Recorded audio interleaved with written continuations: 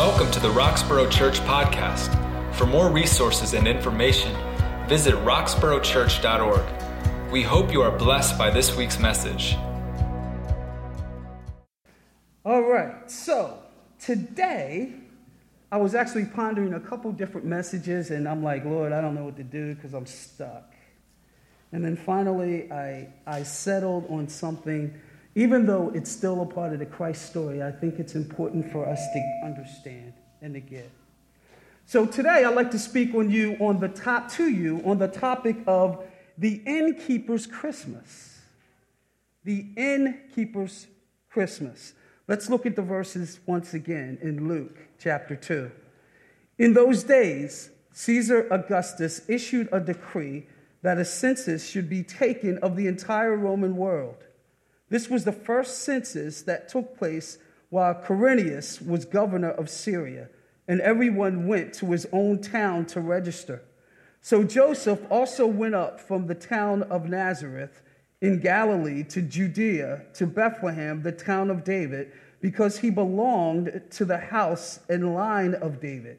He went there to register with Mary, who was pledged to be married to him and was expecting a child. While they were there, the time came for the baby to be born, and she gave birth to her firstborn, a son. She wrapped him in clothes and placed him in a manger, because there was no room for them in the inn.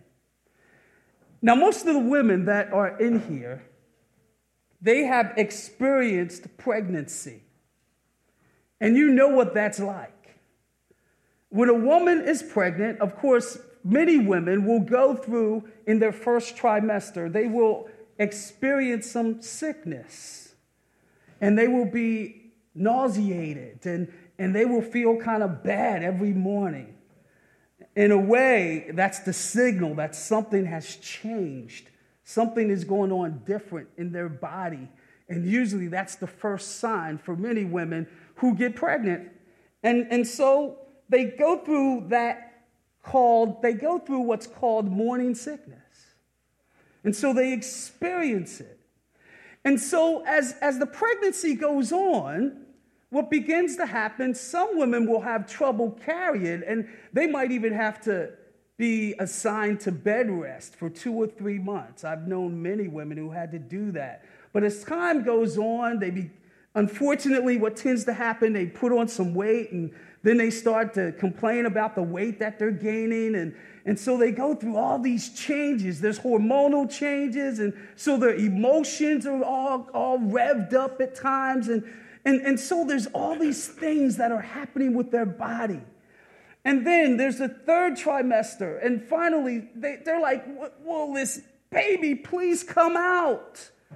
And they can't wait till this baby come out. And sometimes it's more than 9 months. And then it's like, some of them are carrying because they can carry different ways. Some carry up, some carry down. But they begin to feel very uncomfortable. And they're going through all these different changes, and they just want it over. And then, of course, they experience the birth process. Well, just imagine that.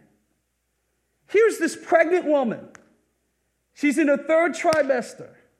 She's probably feeling all the stuff that many of you pregnant women have felt. And so here's Mary. She's in Bethlehem, and she's with her husband, and she had gone on this trip because they had no choice. Now, what I always wonder is, why didn't Joseph, leave his wife home? Why would he take her? I kind of want to ask him that question. But it's interesting because as we look at the story, there's some things that have to happen.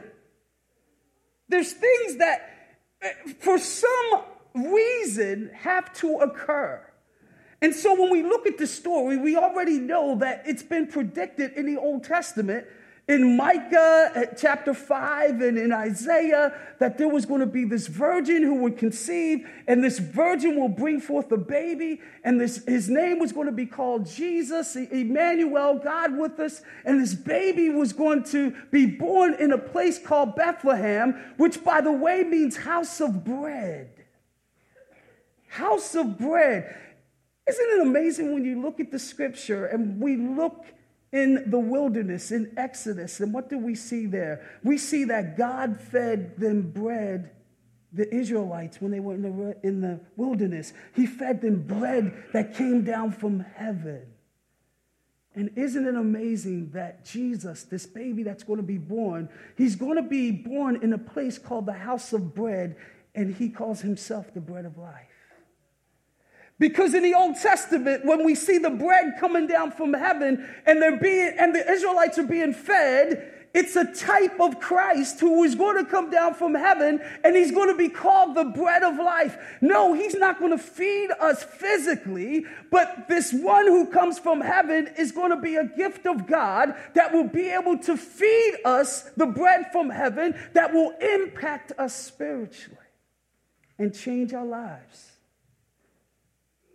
Here's this woman that's pregnant. And so they probably were knocking on some doors.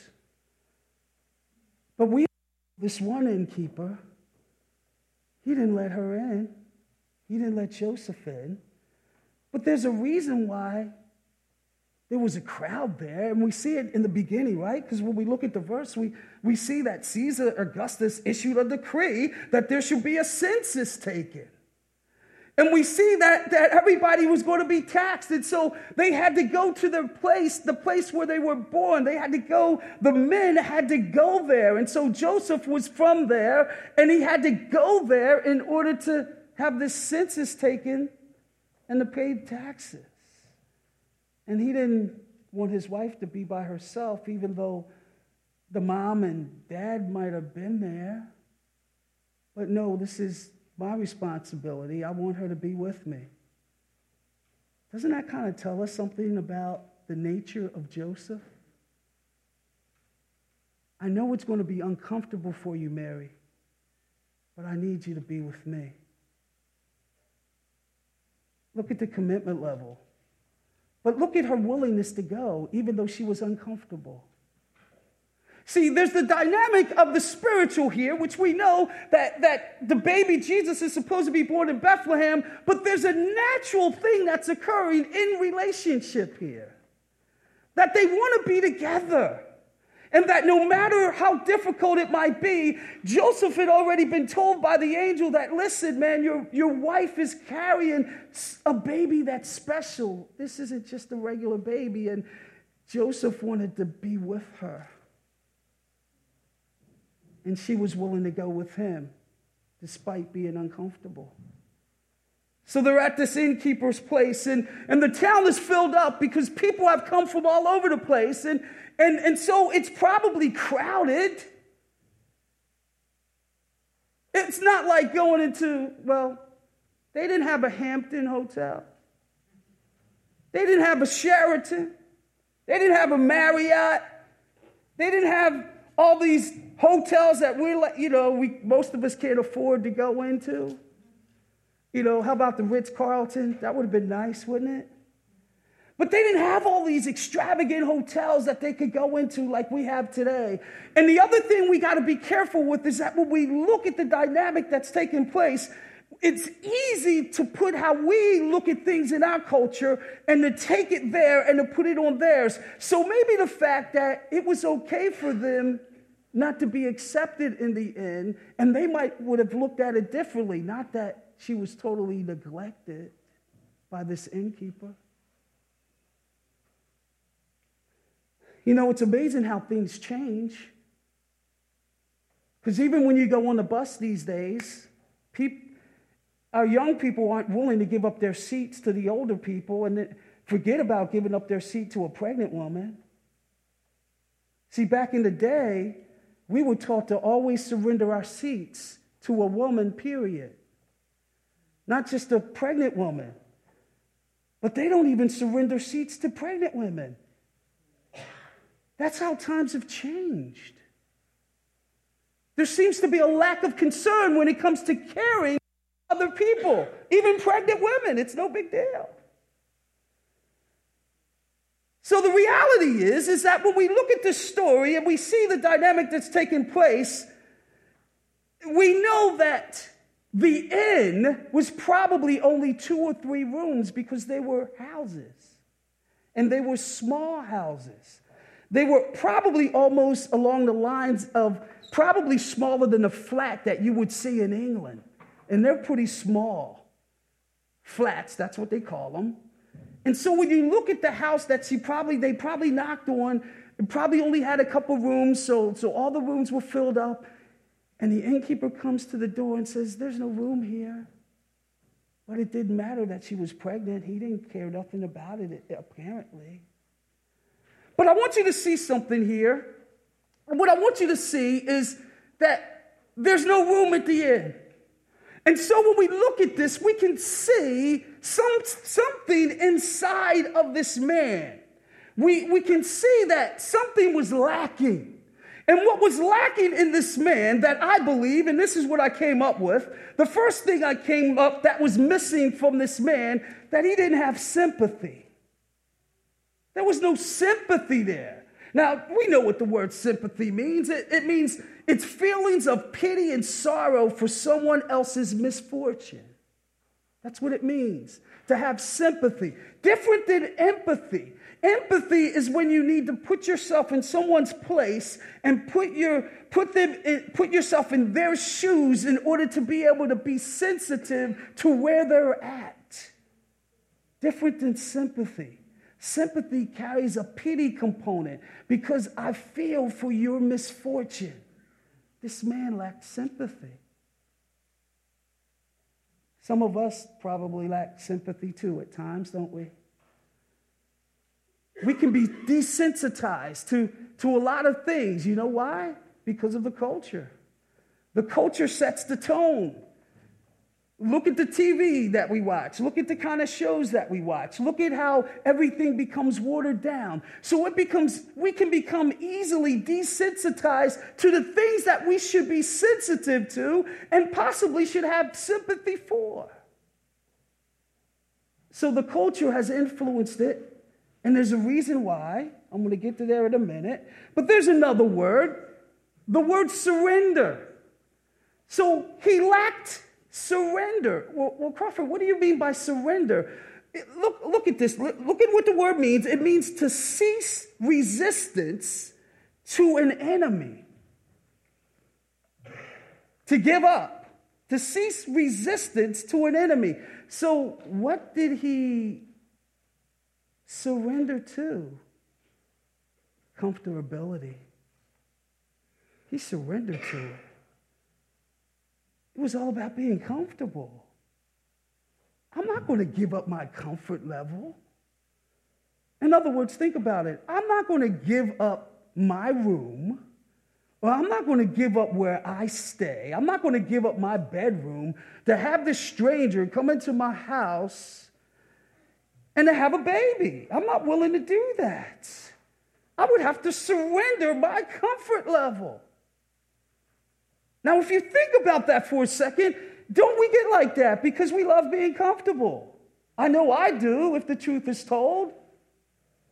The air conditioner's not working, I'm going to call up the man and have him come fix it. Because there's no way I'm going to stay in the house when it's 95 degrees outside and to be sweating up a storm, because even if you have the windows open, it's going to be even hotter inside the house. So I don't want to be uncomfortable. We need the air, and the fan's not going to help. So I'm going to get on the phone and I'm going to call up the man and I'm going to have him come out and fix it. Same way in the wintertime. If it's 10 degrees outside, you're going to want some heat because the house is going to be cold. So your comfort level isn't going to be there. But that's on the outside, right? What about being comfortable on the inside? We're taught not to do anything for strangers because they are strangers. We teach our kids, listen, don't talk to a stranger because you don't know them. That's what we're taught, right? But yet, look at how many people will get in the vehicles with Uber drivers. They don't know who they are, right? They're strangers, complete strangers. Yeah, I know there's protections in place, but still they're strangers to you. You don't know them. Who knows what's going on in their minds, right? But there's a comfort level for people that do that. And yet there's not a comfort level for other people who they might meet, who might be trustworthy because somebody recommended them. So I can trust a complete stranger to take me where I want to go, but my best friend who recommends somebody for something I'm not willing to trust. Seems kind of backwards. The reality is this man didn't want to surrender.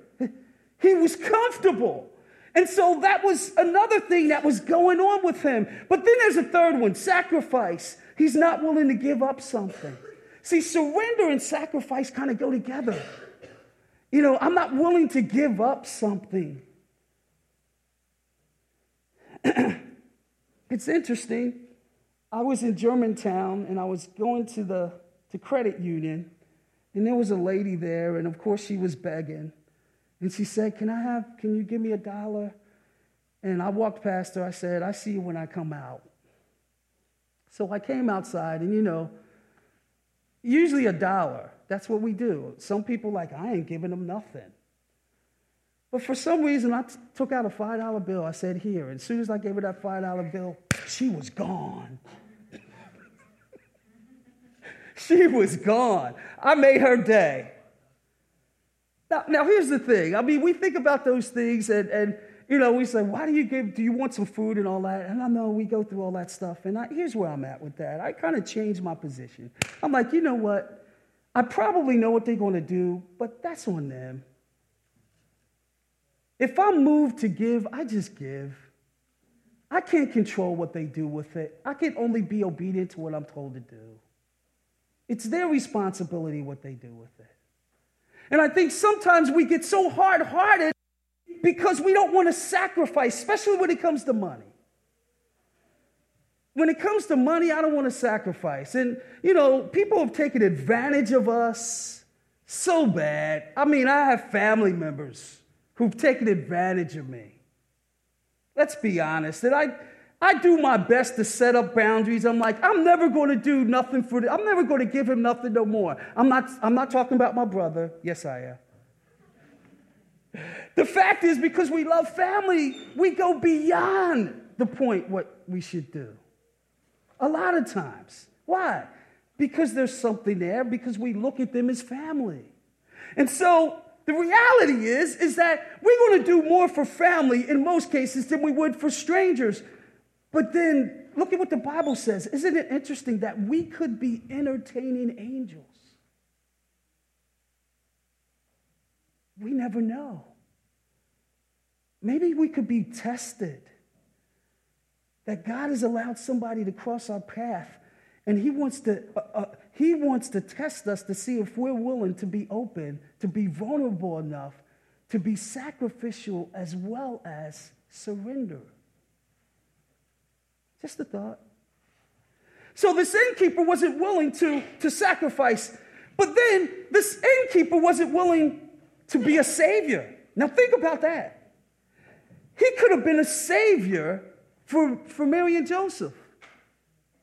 He could have been a rescuer because they rescued at that point.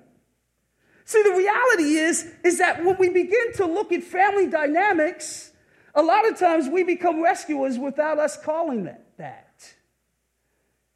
I know I tend to be a rescuer because when I see hurt people, I want to jump right in and see what I can do for them. It's natural for me to do that. I'm a rescuer, and I had to learn because I would get in situations that I should have never been in because I wanted so much to help, and it would get me into trouble. And so when we look at this innkeeper, he could have been the savior. He could have, like, you know what? I'm going to open up my house. I'm going to make this available. Here, you can have my room. Whatever you need, I'm willing to give to you. But no, he didn't do that. He didn't want to be a rescuer. Now here's something. Look at those 4 words. Sympathy, surrender, sacrifice, Savior. The innkeeper had that opportunity. But when we look at the innkeeper actually represents the world. What? The innkeeper represents the world. See, the world has a lack of sympathy. The world has a lack of surrender. The world has a lack of sacrifice. The world has a lack of a Savior. And so when we begin to understand and unpack this, here's the innkeeper who's the world. Here's Jesus who has come from heaven, who's inside of Mary. And right away, before he even comes out of her, he is rejected. It's not about Mary and Joseph being rejected. It's about the Savior being rejected. But the Savior, this baby, interesting. This baby that's being born, the one who's inside of her, he was already alive. He was already living. Before Mary was, he was. Now think about that. Before Mary was, he was. Before we were, he was. Before the foundation of the world, he was. And so when we begin to look at this baby who was inside of Mary, and they're outside knocking at the door to get inside to be protected and to have a place where the Savior was going to be born, he's rejected the world.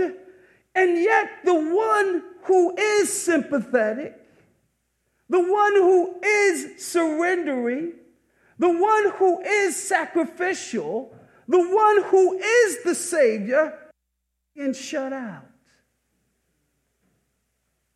Wow. So what ends up happening?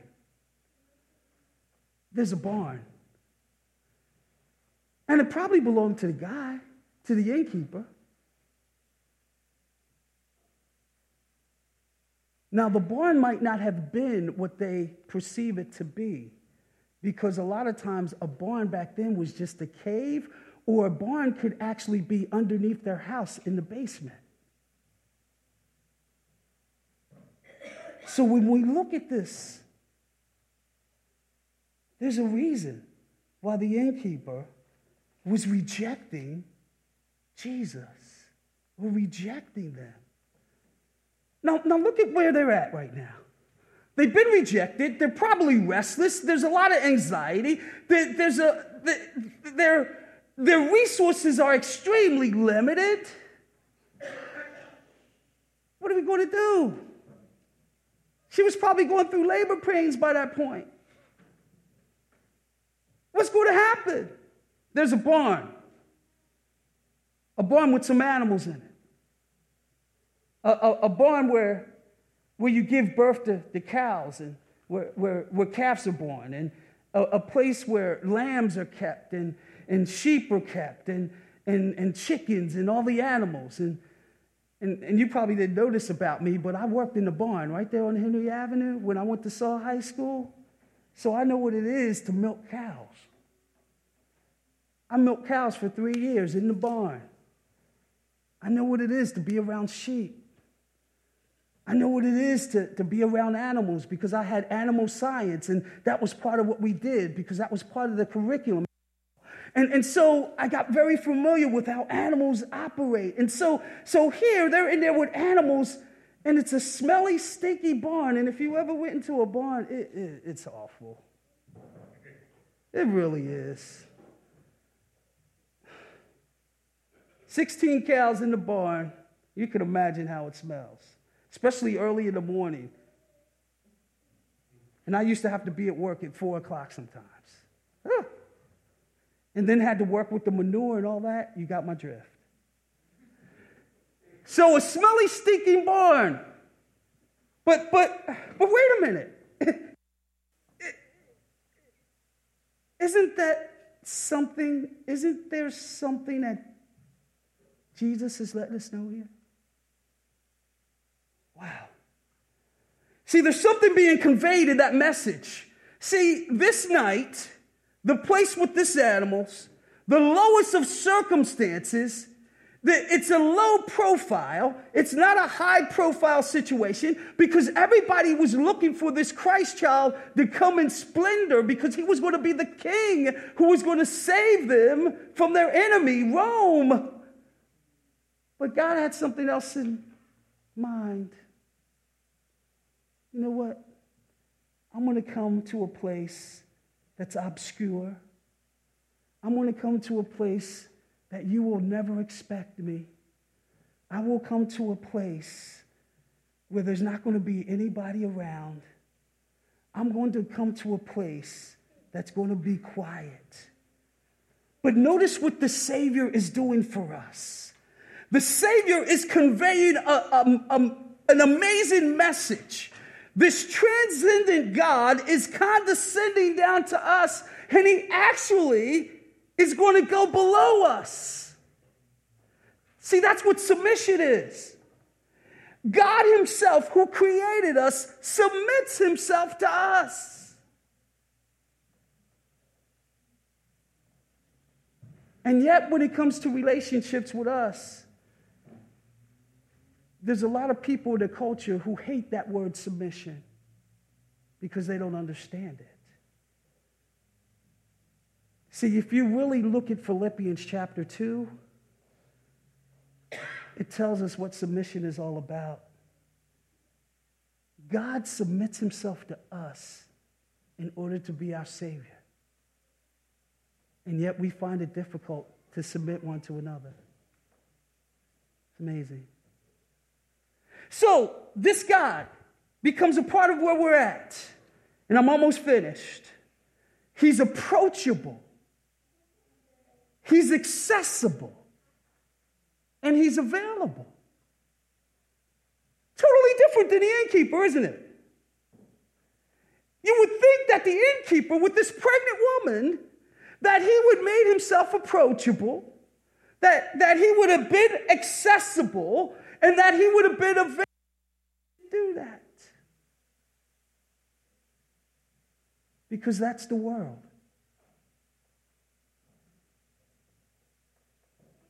That's the world. Now, you're going to find some aberrations. There's going to be some that will have those qualities, but it only goes to a certain extent because they don't have God. And so when we look at what Jesus does for us, in the midst of his rejection, he ends up fulfilling prophecy. Because this is how it was supposed to happen. It was in the divine plan of God. So the innkeeper actually becomes who God uses to help fulfill the plan that he had originally designed. God uses people in the world to bring conviction to us. Isn't it interesting how they seem to know, well, when we act out a character as Christians, well, you're supposed to be a Christian. Why are you doing that? It happens. And you know what? In most cases, they're right. Why are we doing it?